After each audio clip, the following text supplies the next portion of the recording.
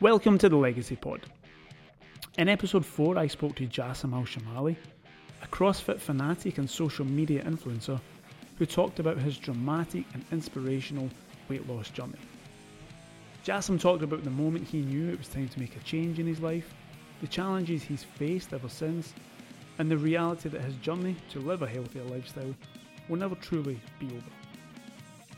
He was so honest and open throughout the conversation that the only thing to do now is to say sit back and enjoy Jassim's story.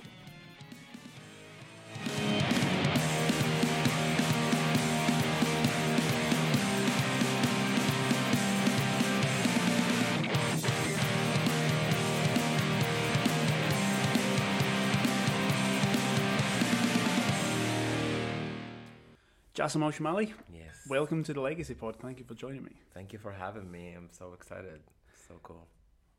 So let's just kick off where I think most people probably associate you as one of the most fashionable, recognizing people in CrossFit. Where does the style come from? I think I've always I've always loved to stand out, and I've been having some, I was like a weight loss success story or whatever, but like even before,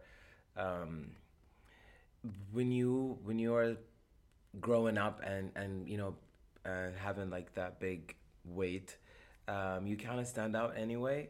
So you either like hide yourself or you just like embrace it. Yeah. And then I just decided to, at one point, I guess, I don't know, I think it was 7th grade or 8th grade, I just decided, I was like, hey, I'm going to be noticeable anyway, might as well just, be memorable. Yeah. So, so I just like started experimenting. It started with shoes first, which is an obsession that still exists to this day. And, after the weight loss, it just migrated to other stuff. Yeah, just like I like to stand out. Yeah. So even from that age, you were quite... you weren't vanilla when it came to fashion. No, it's not just been CrossFit that's got you into that. No. Yeah, and that's the thing. Like people are like, oh, you like CrossFit because CrossFit just like, with all the brands and all the colors and stuff. That's what CrossFit is famous for. I'm like, well, have you seen me outside of my CrossFit environment? I also like to dress up then. So it's like, it's been. So when you marriage these two things like CrossFit and my love of fashion, it's just, you got me. Yeah. So we can go straight to that if that's okay. You mentioned the journey that you've been on. Yeah. And it's been pretty well documented. I think a lot of people have been inspired and been really, is impressed the right word, by the journey that you've been on. Yeah.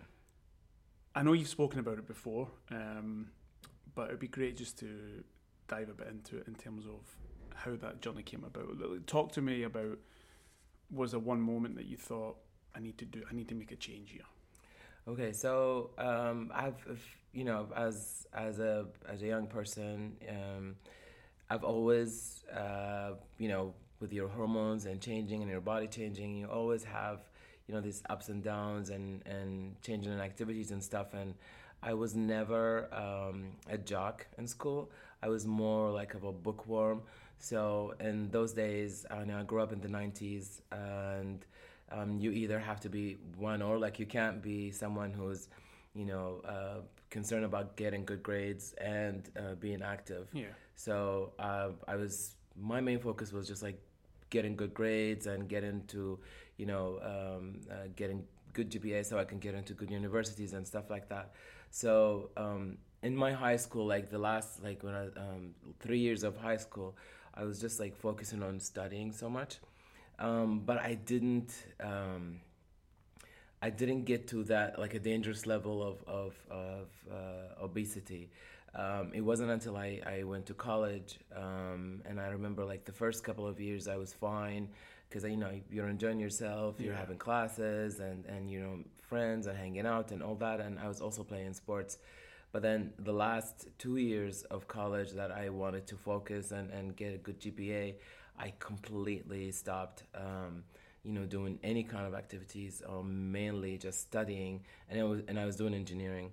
And so I was just like in that in engineering quads, engineering drinking soft drinks, eating pizza, and using our student coupons like to get like cheap deals on like junk food, and just like eating, and studying all the time. Yes, I graduated with really, really good GPA that helped me when I got back to Doha to like get a good job. But then I was like, I waited. I think I was like around 155 kilograms, and I was 24 years old. And I remember going doing my physical for the job, and the doctor looks at me and he's like, "You know, you're over the weight limit for we're supposed to allow you to get a job. I am gonna write on the.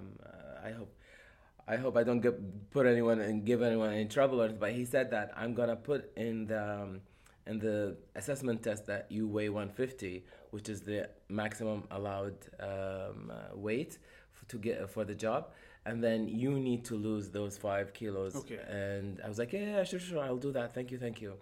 And then I get the job, and even though like it's a field job and that I have to go to the field and I have to do all these things, for some weird reason I wasn't doing anything else aside. So and I started ballooning up, and within 2 years of me and my job, I believe I got to 198. Yeah, so I was like 2 kilograms away from 200. 200 kilograms, and I didn't know, and everyone was telling me, do surgery, do gastric sleeve, and that's all I kept hearing. So I, being the lazy person that I was, I scheduled the appointment. I had the surgery. I had a gastric sleeve surgery, and I remember I lost maybe 40 kilograms. So I went down from 198 to 140 something. And I was so happy about it. And 2 years in it, I went back up to 170. So in total, I just lost 20 kilograms. And I had all this life-altering experience only for it to fail. And so I was visiting a friend of mine in Kuwait one time, and he took me to this place, and he was like, "Hey, let's go try this workout thingy."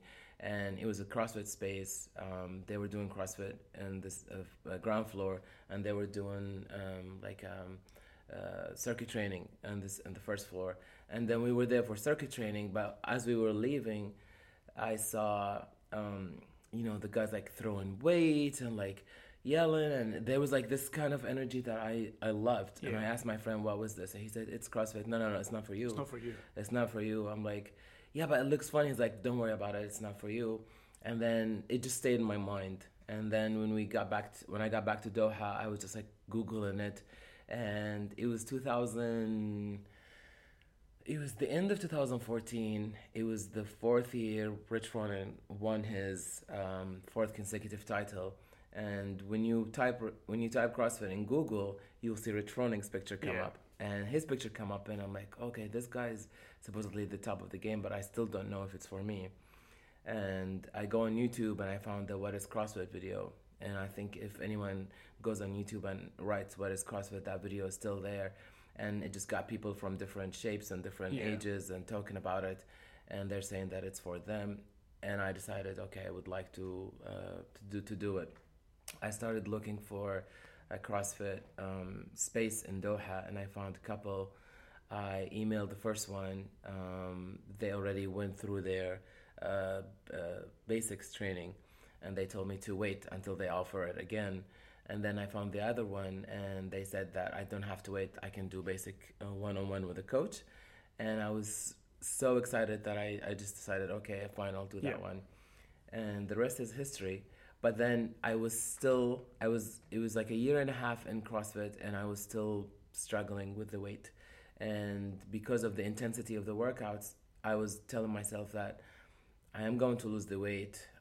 It's not about the food because the intensity is really, really there for CrossFit, and I'm going to lose it eventually. And I was getting stronger, but I wasn't losing the weight.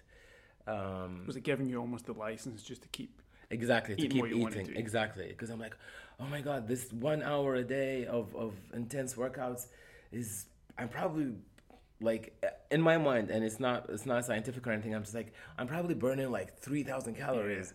Yeah, and that means I can eat whatever I want, but that's not the case. I was visiting UK one time, and I dropped in at one CrossFit box, CrossFit Shave Smith, and they had a free consultation with a nutritionist. And I met the guy, and I talked to him about it, and I told him about my history and the surgery that I had, and how it failed, and I gained a lot of the weight back, and he told me, okay, we can work on something specific for you, but you have to be patient. And I was like, what do you mean? He's like, don't put high expectations and think that in 1 month you will lose 10 kgs. He said, I will give you something that will help you do 1 kilograms, 2 kilograms max per week, but you have to be patient with it. I was like, yeah, fine. I'll just try anything. I don't want to go through the surgery route again, because in parallel, I got people. Well, they're saying they were concerned about me, like my friends, but right now, like when I talk to them about it, I'm like, I don't think you were really concerned. Yeah.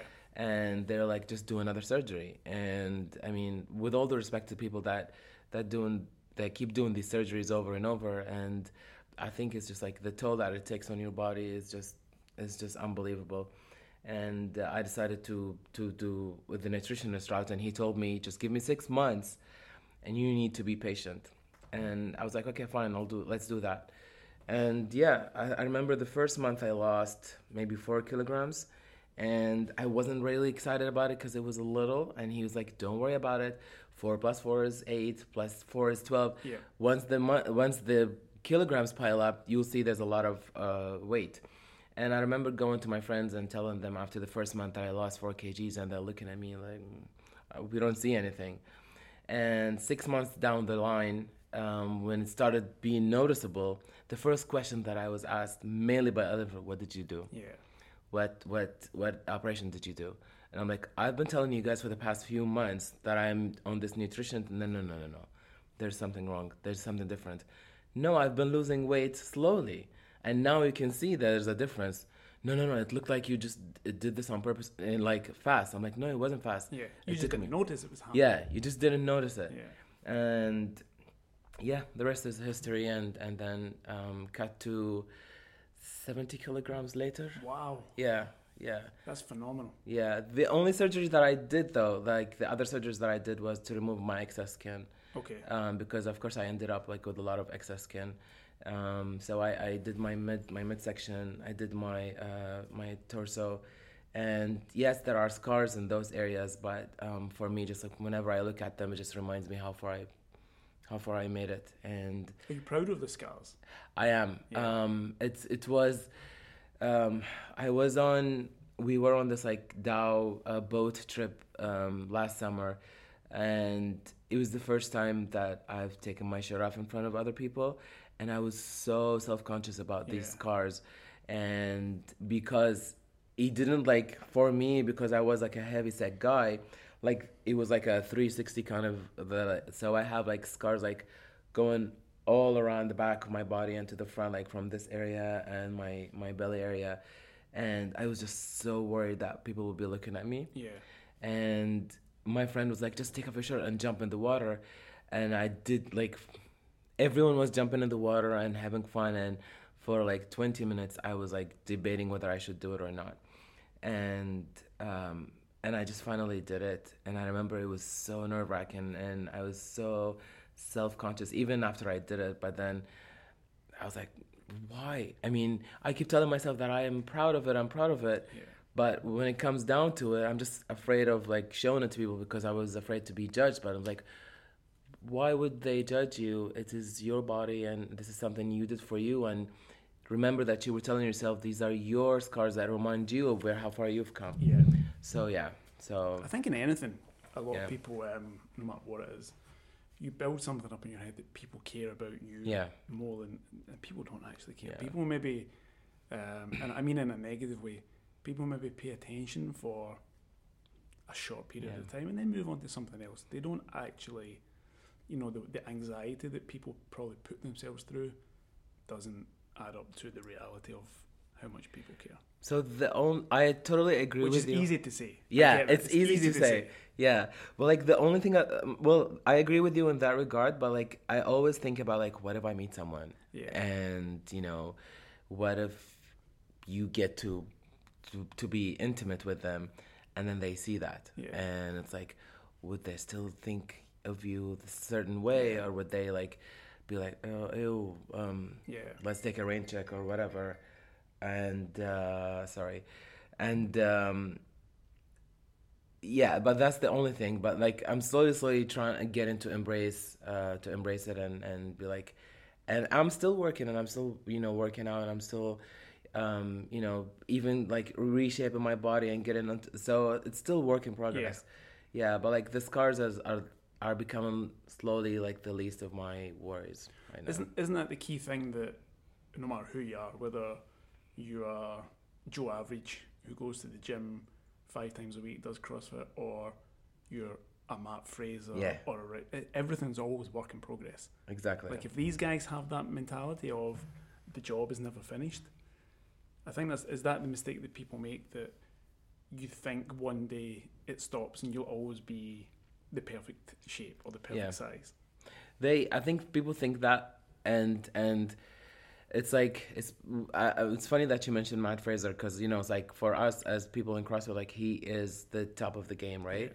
And I know that when people like watch Matt Fraser, especially during competition season, he's in tip-top shape, and like he's got a body like, and a lot of the guys like be like, oh, I wish I had like a body like his.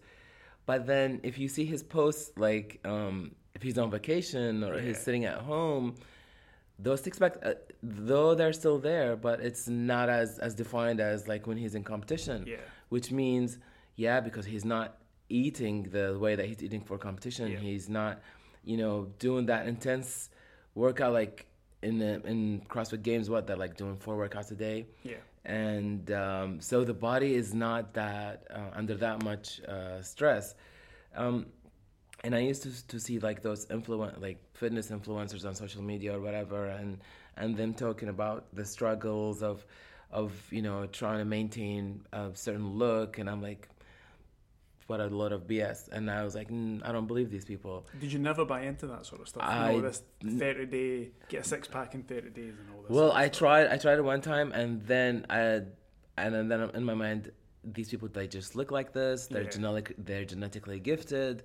They're just lying to us. And I just got into all this negative headspace. I know some of them, I'm not going to say all of them, but like some of them might be legitimate, but like a lot of them are just like, they're just like naturally, genetically gifted. And for us to aspire to look, or to what the society or what people tell us what we should look like. And I think that's one of the most dangerous things ever. And they're like, oh, you're influencing the younger generation to these unattainable standards, but it's not just the younger generation. Like even us, we look at these people and we feel bad about ourselves. You're trying to say we're old, Jassim. I mean, we're older than like the teens, so I'm just gonna say that. I'm gonna stay there. We're older than teens, but it's like, I mean, I look at them. It's even some of the CrossFit athletes. We have a debate at the gym sometimes with the guys, like who's on steroids, who's not on steroids, whose body looks normal, whose body looks, juiced up. And it's always in the back of your mind. But like, why are we so obsessed with this? It's because it's become like, it's a visual society right now. And I don't know if it's a good thing or a bad thing, but like, I know, we're all attracted to beautiful things, and we want to see beautiful things. And if you see someone like a beautiful woman or handsome man, like wearing whatever clothes, that you want to buy them, because subconsciously you think, if I have this, I'm going to look like them. But it's not really the case, because like we all come in different sizes and different shapes. And there's this extreme movement that is like, being overweight is also beautiful, celebrate that. And then there's this other extreme movement that it's like, you need to just like, eat greens and not enjoy life or anything. So I'd rather be in the middle. We're just going back very quickly to first time around with the gastric band. Yeah. Did it almost come too easy? Is that why it didn't continue? Like you lost 40 kg really, really quickly. Did you think that you didn't have to really dial in nutrition or diet? Did you think you would continue on that path? So the idea behind that surgery, and again, I'm not knocking it down because it has proven to help people with extreme weight issues and problems. The idea behind the gastric sleeve that I did was basically they're making your stomach smaller. Yeah. So whatever you eat, you can only eat a specific amount of food, and then you feel full. Yeah. And then you can eat more than that. But the good thing about the human body is the adaptability. So after a minimum of 2 years, your stomach has the ability to expand. So in my mind, for the first few months, when I first got because you go through this liquid diet thing and then pureed food and then soft foods before you go to normal foods, and then I would go to McDonald's or go to a fast food joint and then order a meal, and then I would only eat 2 bites of the burger and few fries, and I can't even drink the soft drink because I can't stomach it. And in my mind, I was like, ooh, that's nice. I can still eat junk food, but I only eat not as much of it. Not as much of it. And then you just lose yourself in there. And then it goes down to chocolate, to cakes or whatever. I'm like, yeah, I can still eat all this, just not as much. But then if you lose yourself, and then like I said, after time passes, your stomach is I can just go back to where I was, and you get more and more in there. You don't notice it, but you still don't eat as much, but it's more than what you started with. And in your mind, it's fine. And then the weight starts piling on, and that's when I was like, okay. And I never saw what people saw when they looked at me until I saw my pictures. I saw myself in pictures after I lost the weight, and it was weird. I don't know if it was a sense of confidence or a weird, or I was just numbing myself. But I remember looking in the mirror, and I see my body there, but I don't see it as the way people are seeing it. And I'm like, yeah, okay, I got a few lumps here and there, and an extra, fat here and there, but I didn't see it as that big. Yeah. And then now when I look at the pictures, I'm like, oh my God. And I don't even think that's a denial thing. I think it's almost like the whole boiling a frog. The frog doesn't know it's been. If you put a frog in boiling water, it knows. If it's getting warmer and warmer when it's in. I just think when you see yourself every day, you don't see those gradual changes. Yeah. But when you look back and you've been on a journey and you do see the difference, that's when you appreciate it. Totally. Yeah, and so again, that's why in my bio I put work in progress. Yeah. Like you said, because the work is never ending, and we're always learning and we're always evolving. Whether it's just body or knowledge or something like that. I always strive to find better ways to improve on myself, and I'm not just doing it the body wise now. Also, I need my mind to catch up to it as well, because we a lot of the time we forget that this drastic change, it doesn't really affect you physically. It also affects the mental part of it. And if you don't take care of that mental part, oh my God, you're in for a rude awakening. Yeah. So, what was your relationship then with food? Did you feel as if you had a negative relationship? Was there other stuff going on? Did you just like what you liked, or was there something? I don't want to get all sort of psychology on you, but was there something a bit deeper? So it was mainly it was it was I like what I like kind of situation.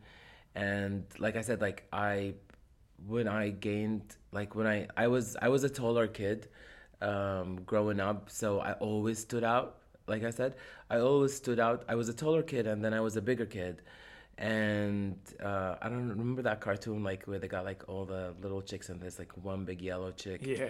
that it's like it's their age, but it's like so big that so I always kind of identify with that because even like I remember when we were going to amusement parks or stuff like, and there are some rides for children like from 4 to 7 or something like that.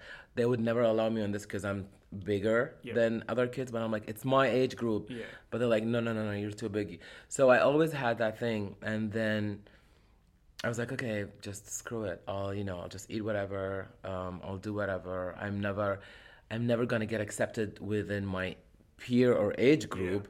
So why do I need to like, follow the rules? I'll just eat.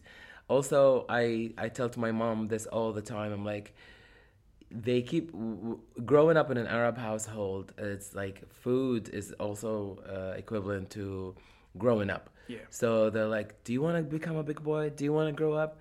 You have to eat. So, but the way they instilled that in us, it's like, if we don't eat, then we're never gonna grow up. Yeah. And yeah, they mean well, but they ended up, causing a lot of us like having some issues with weight. And I tease my mom about it a lot, but like I think now she's starting to see that picture.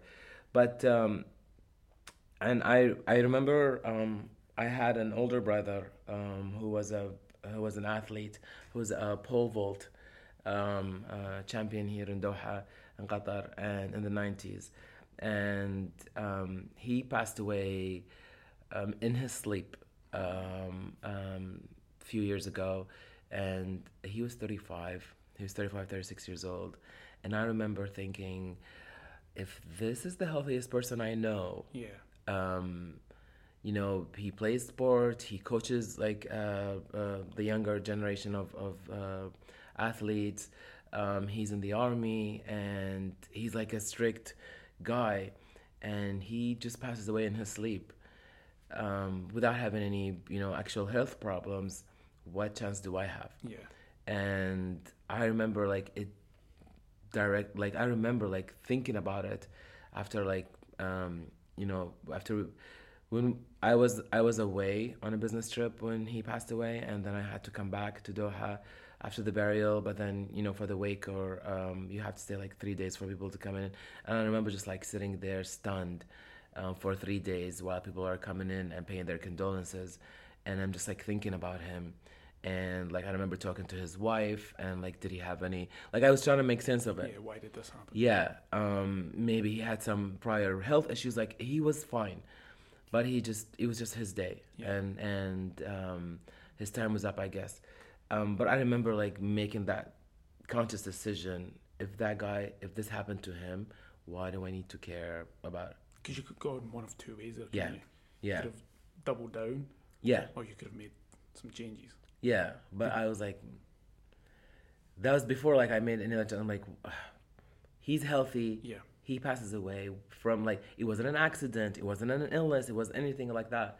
And then he dies, and I'm like, okay, why do I care? Why do I need to stay healthy? Why do I need to do this? Why do I need to do that? And then I'm like, I just went on a spiral. It was a downward spiral, and that's when like when I became closer to the 200, and then people were like, oh, okay, you need to do the surgery and all that. And I remember like even becoming so self-conscious that I thought that if I walked into any place that everyone was staring at me. Yeah. And maybe that wasn't the case, or maybe there were like one or a couple of people, but like I remember like I became so reclusive that I didn't want to leave the house. I didn't want to because in my mind, as soon as I stepped foot outside the house, I was hardly like 700 kilos, but I was bigger than what I ever was. And I was like, that's why my friends don't want to hang out with me. That's why people don't want to do this. I was like just rationalizing stuff in my mind.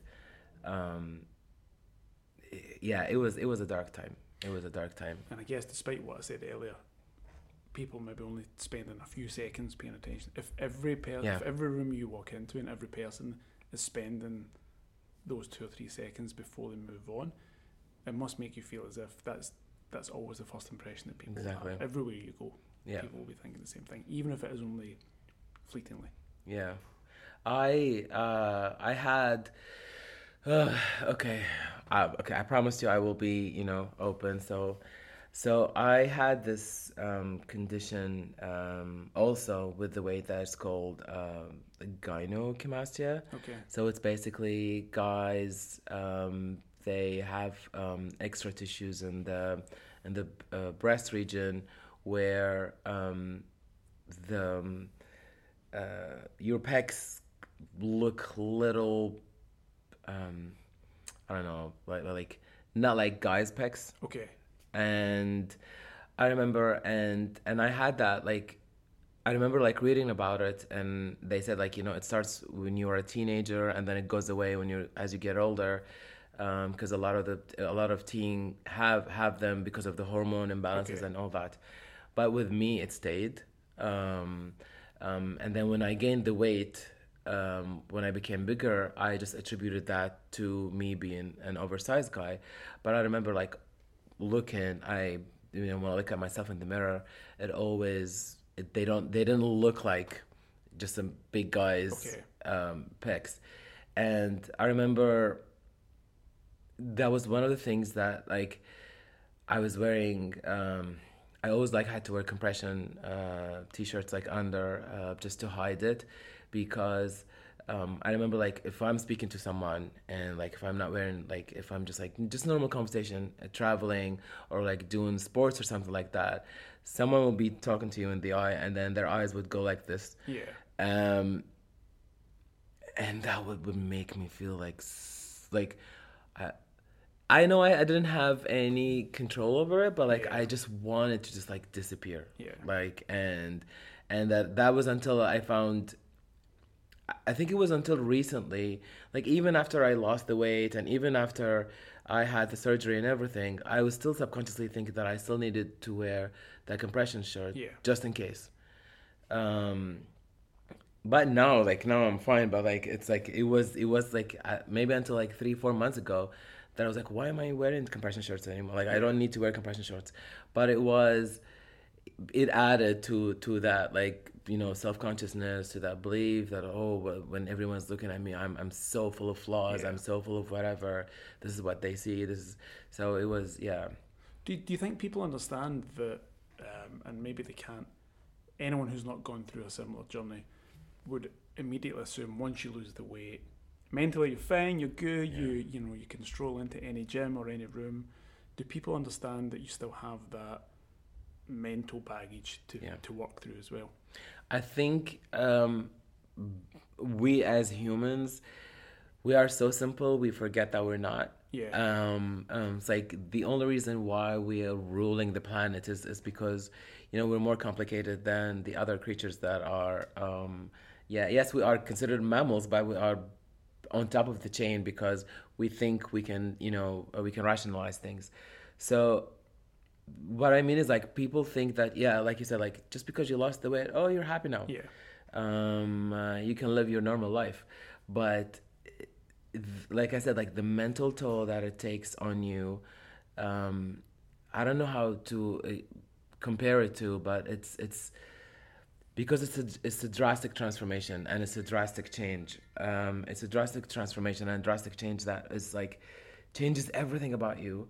And you look one way, you look a certain way at one point, and then now you look differently. You need to go through life differently. That's why some guys who are overweight, when they get like the weight loss surgeries, I don't know if you notice, but like if you look at them like closely, if you notice them, you see the way they walk. So he used to walk a certain way because his body used to carry him a certain way. He lost all this weight now, but if you see him walking, it's like he still walks the same way that he used to walk when he was bigger. He doesn't need to, but this is how his mind is used to. And I think they know that they need to adjust that, because you don't need to take like bigger strides. You don't need to. You don't have that big belly that is like obscuring your movement. But when I see them, I'm like, yeah, I get it. Yeah. It wouldn't change overnight. Yeah. Was there? I mean, I think I've heard you speaking about it before. Was there one? Were you at a competition in Kuwait, or was it? Yeah. What was the moment that was almost like that light bulb moment for you? I was, so people that know me, that I always joke about, like, I'm a judgy person.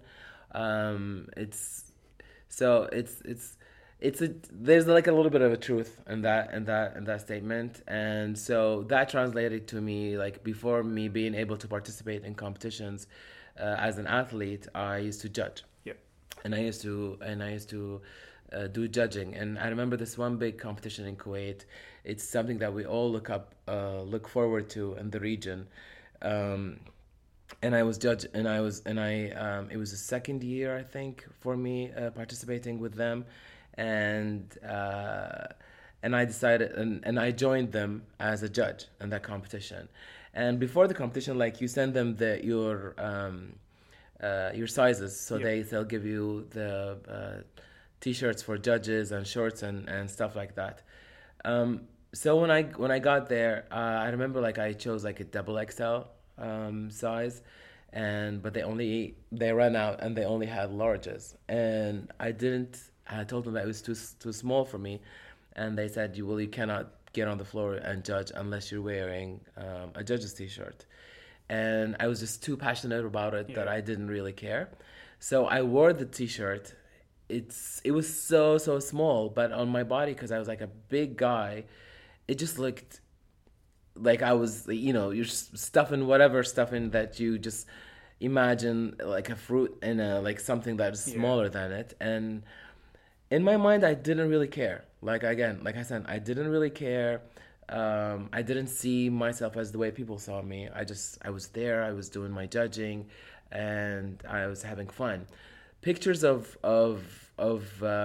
different athletes that I was judging was, like, people were taking pictures of them, and so these athletes were posting themselves on their social media.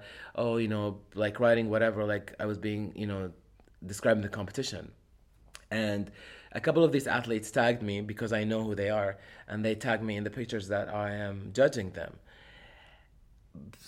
I don't know why I just decided to read the comments, and I thought there were less comments from people saying stuff like "good job for the athletes" and you killed the competition, and more comments commenting on this fat judge, and how is this guy a judge, and how is he qualified to judge, what does he look like, and all the negative.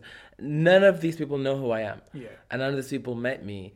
And I don't, like, when I think about it, like, I don't know if I consider it even cyberbullying, because they weren't even like in my account talking shit to me. But it was so horrible, like, the way that they were talking about this fat guy. And why is this competition having guys like that judging? And where does he get off, being a judge on CrossFit? Like, you have to go through CrossFit judges course in order for you need good eyes, and you need good counting ability to be a judge. You don't need anything else. And I remember just, like, reading, and it was the second day of the competition, and I think I didn't go on the third day. And I was just, like, crying my eyes out, and I'm like, why are these people saying these things to me? And instead of, like, praising me for, like, going out there and having the confidence, or taking the chance to put yourself in that position. Exactly. And that was like actually a big turning point for me, that I wanted to make a change, not to prove these people wrong. I just wanted to make a change to show everyone that, like, because one of the reasons that I did it is, like, I wanted to guys and girls that are my size to see me there, and it's like, it's fine, don't be embarrassed. But then after this, I was like, I also now want to show that we can make a change, and in ourselves, if we put our minds to it. And that's, like, and I decided, okay, I need to do something about this. Yeah. And that change, everything you've spoken about previously, the change in nutrition and discovering CrossFit has led to you becoming pretty well known in the elite side of the sport. And, you've seen, anyone that knows you will have seen the posts, and anytime you go to the games, it doesn't seem to me like it's you grabbing a selfie with someone who's well known. It seems as if people have likened your story and gotten to know you through it. Is that fair to say? Yeah, so I think I got so lucky because I keep telling people that if I found CrossFit when I was younger, I don't know how my life would have been different right now. But this is a sport that I'm so passionate about, like the same way people are, fanatics about football or basketball or something. It's CrossFit for me. Yeah. Like, I would tell you anything about the athletes, that any athlete you want to know, where they come from, where they were born, and what's their benchmarks, and how many competitions they I can tell you all this information. And my first CrossFit Games that I went to was 2015 CrossFit Games, and I remember just being in awe of all these people, and they were my heroes, meeting them and taking selfies with them, and I didn't think of anything of it. But then the following years, when I go back to 16 and 17, without me saying anything, I would get athletes hey, how are you? How's it go? They remember who I was, and they remember me, and they're seeing a post here and a post there, and going back to my love of fashion earlier, I got a few of my custom shoes featured on CrossFit social media, and they saw my shoes, they loved them, they put them on their page, and that also got people know who I was, and they left, oh, you got the funky shoes, you got all this, you got all that, and I just it grew, and I've got to meet these people and know them on a personal level, and I can call a lot of them my friends, which is something that I never thought I would. People oh, I know this person. I know this person. Yeah. I have his phone and my number. I have her phone and my number. We talk, we text, it's something incredible. Is it quite surreal? Because we spoke about it before we started recording. Outside of CrossFit, it's a bit of a bubble. So if you don't really know CrossFit, you won't know these personalities. When you start looking at CrossFit, you realise actually how huge the community is, and how big the followings are for these people within that community. So is it quite surreal for you that, feel free to name drop, is it quite surreal for you that the athletes are they're human beings ultimately, but the elite level at what we love? Yeah. Is it weird for you that you now have these personal relationships? Yeah, my biggest, I keep saying his name everywhere, him and his wife, Chris Henshaw, who's this big subject matter expert on aerobic capacity and has trained everyone from Fraser to Rich Froning to Katrin to all these people he trained. And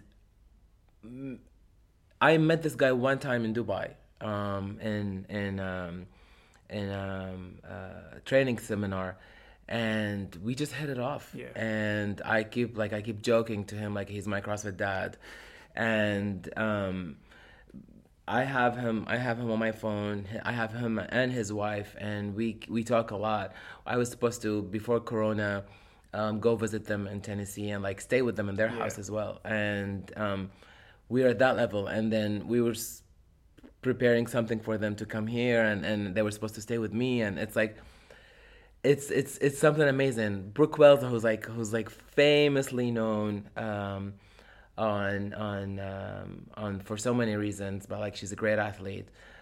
She follows me on Instagram, and people oh, she's got this many million followers, but she follows you on Instagram. Yeah, we met a few times, and we bonded on the Water on the Waves cruise, which is amazing thing. I really hope after this Corona thing is over, everyone who loves CrossFit get to experience this cruise. It looks awesome. It's amazing. It's not just it's for families too. You will not be disappointed to take your family. And there are so many activities and so many things that you can do. 5-day cruise in the middle of the sea with CrossFitters. It's just like the most amazing experience. And so I bonded with her there. I've got like my relationship with the guys from WIT, Sam and Dan, who owns the company, and then everyone else that are working with them. And because of my relationship with them, I have a close relationship with the athletes that are represented by WIT. Yep.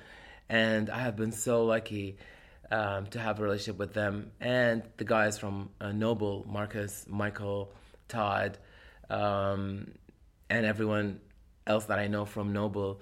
Like I'm just so blessed and so happy. But yeah, it's true that outside of the CrossFit bubble, no one knows. But like inside the CrossFit bubble, there's like the intensity of the fandom. Yeah. And I'm close to a lot of these people that are on top. But it's something I spoke to in the first sort of couple of episodes that I've done so far. A lot of the people within this bubble is only getting bigger. Yeah. So anyone who's on the ground, someone like yourself, still a young man, still, despite what you said about Azalea being older. I mean, I forgot when you just said young. I mean, I'm like I forgot everything else. Yeah. Anyone who's sort of in at the ground, it's still a very young sport. It's only going to get bigger and bigger and bigger, and I guess that's going to bring opportunities. It's going to bring you more exposure, and it's almost as if you are, for these brands that you mentioned, Noble, with the athletes that you mentioned, what the sport stands for. It's almost like you're the embodiment. You're like a perfect storm of different scenarios that have all come. The fashion sense, the flamboyancy, but also the hard work that you've put in on this journey. It's almost like a perfect storm. Yeah, thank you.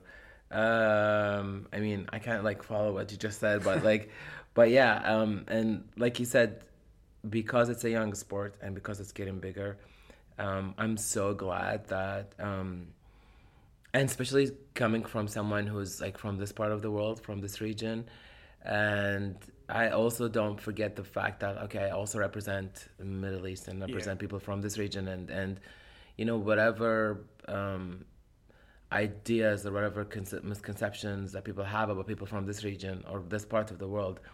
And I hope that I can give like a different view and a different vision of it. And the amount of support that I have over, it has been amazing. And I was saying something the other day. It was yesterday actually. I was talking to someone. I have this attitude and towards life, which is like no regrets. I mean, just saying that I'm not also above apologizing. So like if I offended you in any way, if you tell me that I hurt you or hurt your feelings, I would apologize. But in general, like whatever I say, like I'm responsible for it. Some people might like I would call it bluntness, because I try to I know it's a thin line between being rude and being blunt, and I try to not cross that line to the rude territory. But you never know, sometimes you might, like in this work times and these you might be offending people, but I try not to. And I was telling someone yesterday, I was like, once, maybe it was a bleak point of view on my side.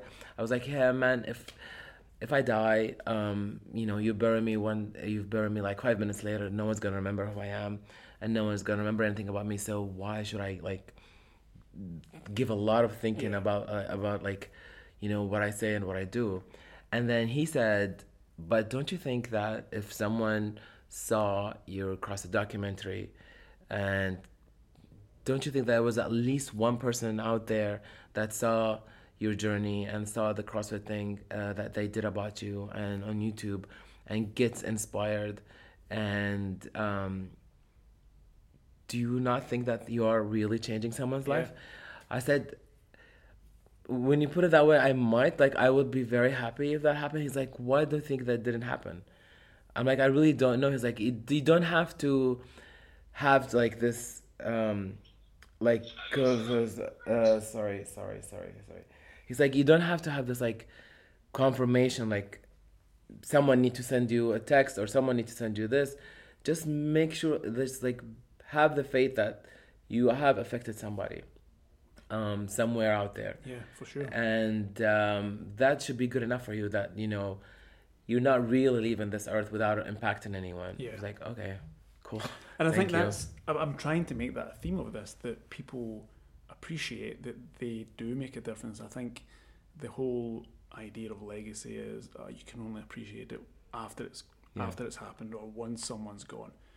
I think it's important that you take a step back and you are living it and appreciate it, because the video that you talked about, it's still on the CrossFit homepage. Every time you go there, it's still there down the bottom.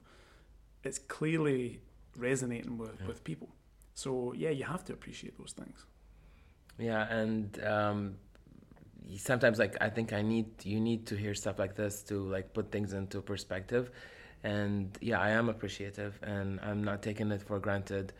And all these opportunities that I've been blessed to have, and the negative and the positive experiences,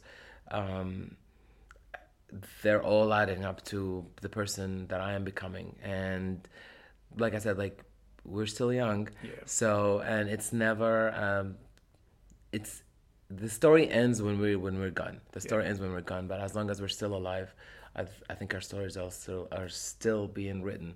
So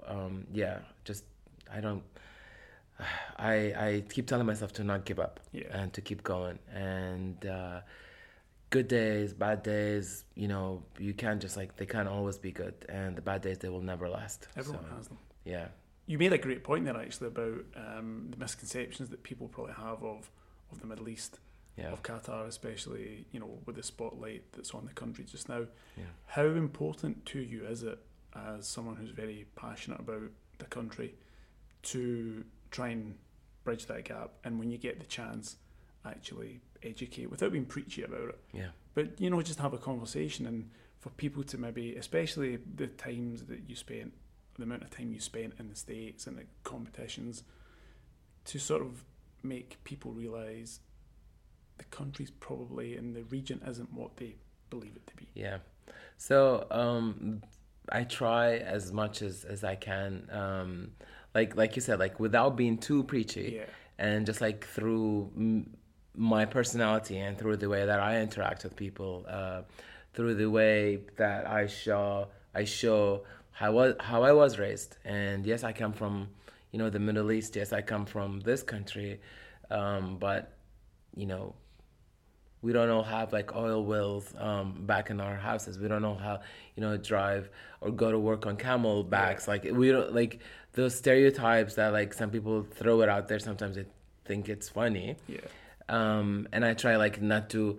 Okay, I can be understanding. I can be to understand it to your point of view, and if you need to have a discussion or proper discussion, we can do that. But also I'm just trying to show, there's this person with whatever personality comes from that part of the world that people think, it has 1, 2, 3, 4, 5. So if this type of personality can come from this part of the world, how bad can it really be? Over there. I remember going to this one discussion circle sometimes. I forgot what it was. And they were talking about like the Middle East, and I just like the way that they were talking about some of the like laws and some of the like, it was like outdated, and it's not something that I haven't seen or heard like since I was born. But like stuff that used to happen like long time ago, and I was happy that I was there, that I got to correct them on because I was like what do you know? I'm like, I come from actually from that country, and I've been living there since the 2000s. No, but like but like we know this is not what's happening. That it used to happen. Everywhere has a history, and everywhere has some kind of dark past, I guess. But like we are in the millennia. We are in this age. We are in the technology age, and we have 5G too. So it's like, so it's not as backward as you might think it is. Yeah. No, for sure. Just quickly on the travels as well. Yeah. What's been some of your most enjoyable experience? You obviously went to CrossFit Mayhem. You've been to all the different. You've been to the games multiple times. What are some of the most enjoyable memories that you cherish from your experiences? So CrossFit, when I did train with Rich at CrossFit Mayhem, it was 2 years ago, and I had plans. I had so much fun because you've always heard about like the Southern charm and the Southern hospitality, and I've always wanted to experience that. And then being in Tennessee, where Nashville is, it's like the country music. If you're a country music fan like I am, you would appreciate being in Nashville. And I was like, I didn't even, like, I wasn't staying in Cookeville. I was staying in Nashville, which is like an hour and a half a drive, because I wanted to experience that, like the country music scene and all the stuff. But I used to drive every morning to Cookeville to do the classes. And because Cookeville is a smaller town, I just fell in love with it like that. Just like I had to, like, even after we were finished training, I would stay there, just like go to the local like barbecue shops and just hang around the area. And it's on another level. Like if you want to experience the South and Southern charm, and Tennessee is the place for you to go. I also Wadapalooza. I have fun every time I'm at CrossFit Games, because it's the CrossFit Games. But the way that Wadapalooza is set up in Miami, it's like a mini CrossFit Games, but everything is like the athletes are accessible. The vendors are like a smaller representation of their counterparts when they're in the games, and it's just like it's a big area, but it's smaller somehow. And it's so intimate, and like you run into athletes left and right, and you run into people, you meet people, and there's a lot of activities that you can do.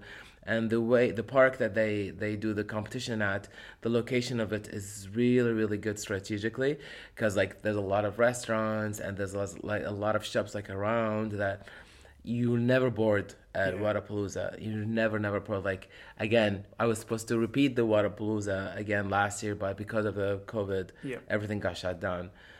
So hopefully after that, I get to do it again. Also, one thing I did was some seminar, aerobic capacity seminar with Rich and Chris Henshaw in London, and it was at WIT. It wasn't so much because I've done the seminar already twice, and it was like I was there in London and they had the seminar. I was like, okay, I'll do it third time. It's the Rich Froning. For a lot of us, again, yes, there's a lot of the new CrossFit people that look at Matt Fraser as the GOAT, which he earned that title. But for us, Rich Froning is, for someone that started like earlier, Rich Froning is the ultimate CrossFit. Yeah, he blazed the trail, didn't he? Yeah, he blazed the trail. It's like Jordan and LeBron, so Froning is the Jordan to Fraser's LeBron. So even though like I did the train with Rich at Cookeville, Tennessee, but like seeing him in London and then getting to hang out with them afterwards and listening to him and to his experiences and his life, like you would think he's like the old, if that means anything, like the old American person. Fraser is great, but like if you want like the whole total package is the Rich Froning. Like you said, like he trailed the blaze the trail, and he's the first one I think that got the sponsors, that got all that, and so he was well put together. So he's like the poster boy for everything CrossFit. It's amazing though, because it's like we said earlier, it's not like any other sport where you couldn't imagine just getting access to a Lionel Messi or a Cristiano Ronaldo or a Tom Brady or whoever might be the elite in their chosen sport. you just can't imagine getting that level of access and opportunity to develop relationships with the best at that given time. Yeah, totally. And for us, and yes, it's getting bigger now, but it's amazing. I mean, I remember it got to a crazy level one time. I don't know if I can name drop, but like you can when you go. Okay, Brooke Ents was at the games. Oh, also I'm in very, very good graces with, good relationship with Brooke Ents. She was at the games, so she stopped competing for a couple of years. Yeah. But she built a brand for herself that every time she shows up at the games with like some with like Puri brand or True Labs or whatever, like those brands she's representing, there's like a whole line of people that will like be standing there just to talk to her and take pictures with her. And there was this one girl one time, I think it was 2018 games, that she was standing in line and she asked her to sign her thigh. And Brooke signed her thigh. That girl goes out and get that signature tattooed, and then comes back to the Alliant Energy Center while Brooke is still there and shows her that you're forever signed in my thigh. Now that when I saw that, I was like, okay, we are getting too big. Now it's getting too big. If this behavior is happening, I mean, I'm pretty sure the girl is nice, but I'm like, if it gets to that level, okay, the game is getting bigger. So you know when your face ends up in someone's thigh or their calf, you've made it. You really made it. I know. And I'm like, yeah, okay, Brooke made it, but like now we have these type of people that are happening in the game. Okay, the sport is getting bigger. Yeah, for sure. Yeah, 100%. Just in terms of the actual, I don't expect you to go into too much detail here, but just in terms of the day-to-day, the benefits that you get from CrossFit, the community and the friends that it's opened you up to. You talked about your brother there. You've like everyone, you've had some difficult times in your life. But how much has that helped you through what's been some hard times personally? So, okay, I'll try to talk about this without, you don't have to if you don't want to. No, it's okay. It's okay. I'm not trying to No. No, it's okay. I mean, you're aware. Some people are aware that I experienced a loss recently. 5 months now, I think, since I lost my dad, and it was. I really, really don't know, but it was one of the most. It was one of the most weirdest and difficult time of my life. A loss of a parent is something, and I'm pretty sure, Paul, also that, but it's something I don't know if you ever get over. Yeah. But I don't want to go like through this, stages of grief or whatever. Yeah. But like I've been maybe for the first 3-4 months, even when I got back to training, I was just like numb. I was just like numb to everything and to everyone, and I was so lucky to have people in my corner. I never expected, especially within the CrossFit community. I had some people I know. You reached out. I have a couple of people that reached out. If you need to talk, if you need anything, we're here. And I had a few, like 2 people that were like texting me every single day. Yeah. One of them I literally met at the box like a month before, and we became like I thought we were just like gym friends, like just gym buddies. That's all. The other person I know from before, but like they were texting me every single day. Do you need anything? Do you need anything? Do you need anything? Do you need anything? If you need to talk, we're here. And I remember thinking, that I am ready to, to face the world and get back at it. And it was like a couple of months afterwards, I remember we were in a social setting, and I was definitely not ready to be at that social setting. And and I'm like, I had no regrets in life, but I know, reflecting back on my behavior that day, I know I wasn't ready to be out. Yeah, but we all do it. Especially, you're right. You never go over it. You learn to, I don't know. You learn to deal with it. But Yeah. especially when you're close to a parent, Yeah. and judging from everything that you've said, like you were close to your dad. I was close to my dad.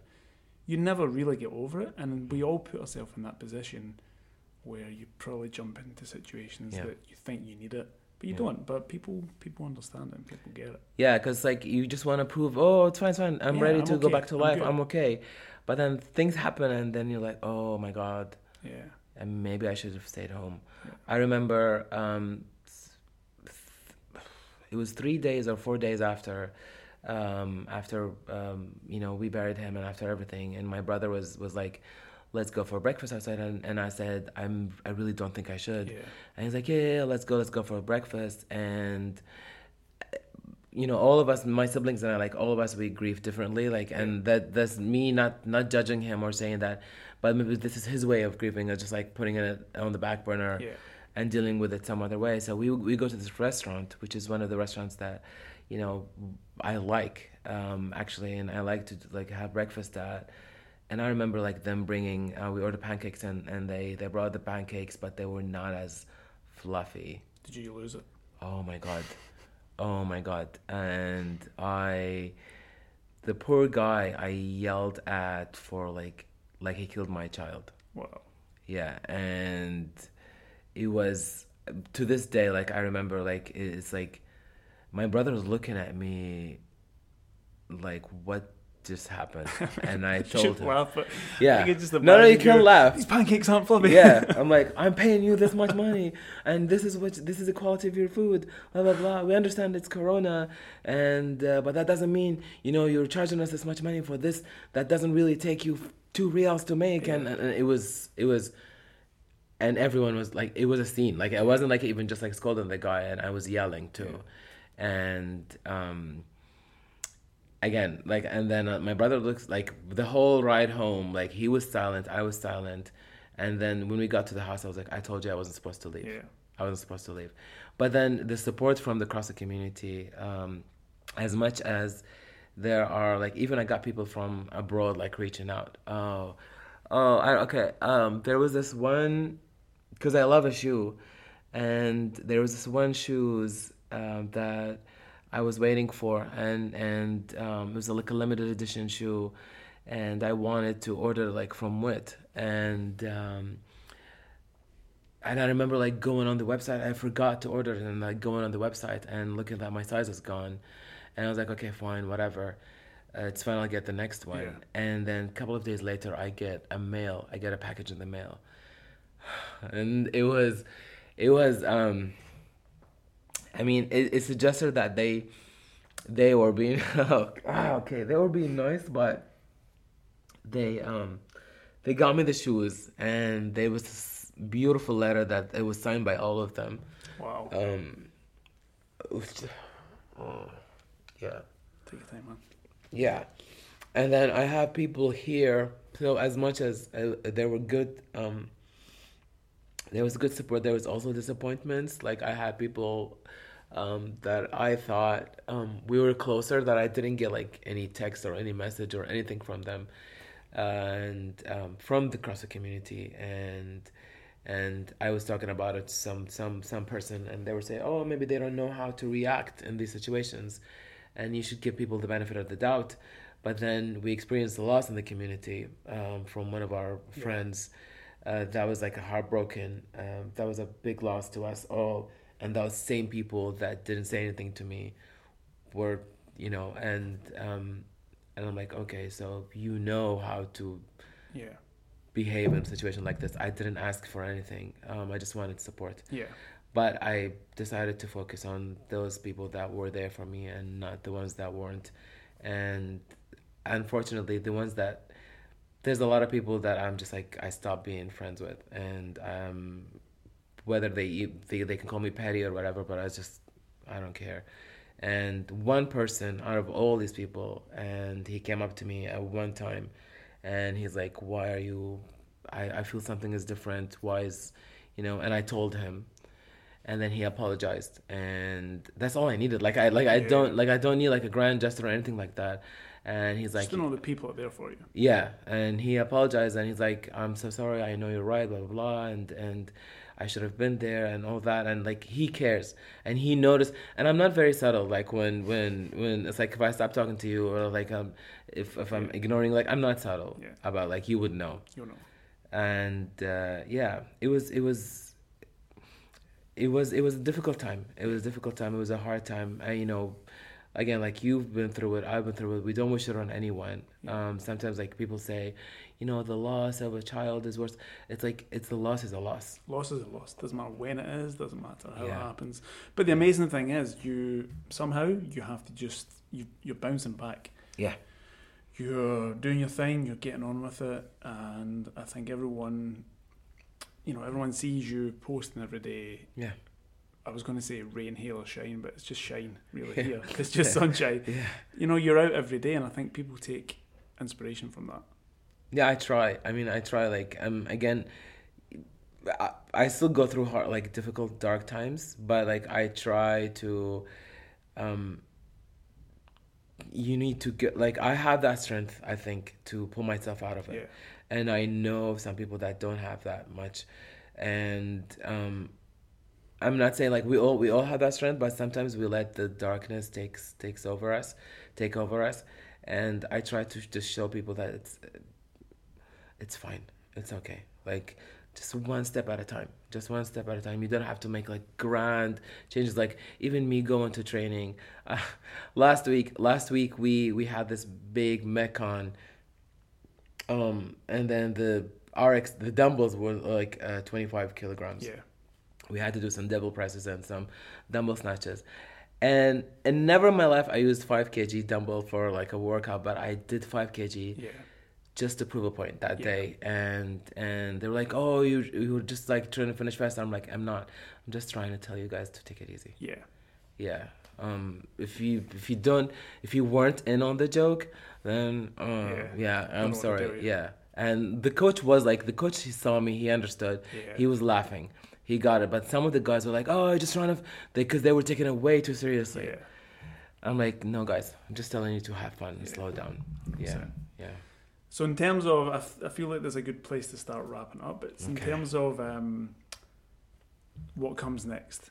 I think it's pretty clear what your impact has been on people. Where do you go from here? Do you just keep doing what you're doing? So I've always like wanted to try to do, to branch out or something. And like, I'm happy for you that you're doing this podcast, but like, I don't know where my next step was, but I've always like, even and as recent as last Friday, I had someone asking me, why don't you do like a fashion thing? Like, are you going to tank this podcast before it gets going? I mean, no, no. Like he was telling me, he's like, oh, you love socks, you love t-shirts, you love this. Why don't you like have a few designs? Like do a brand like thingy. I'm like, that's cool, but there's like a lot of crossover. Like, but people know you. So maybe you do like a couple of t-shirts or a couple of shorts and see how that goes.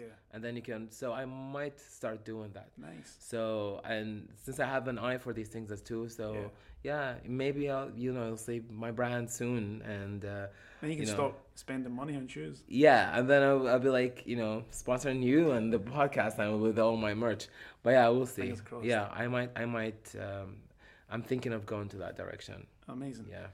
Well, Jassim, thank you so much for your time. I think I've really enjoyed the conversation. I think it's clear that you are and have left a legacy, and there's much more to be done. Thank you for having me.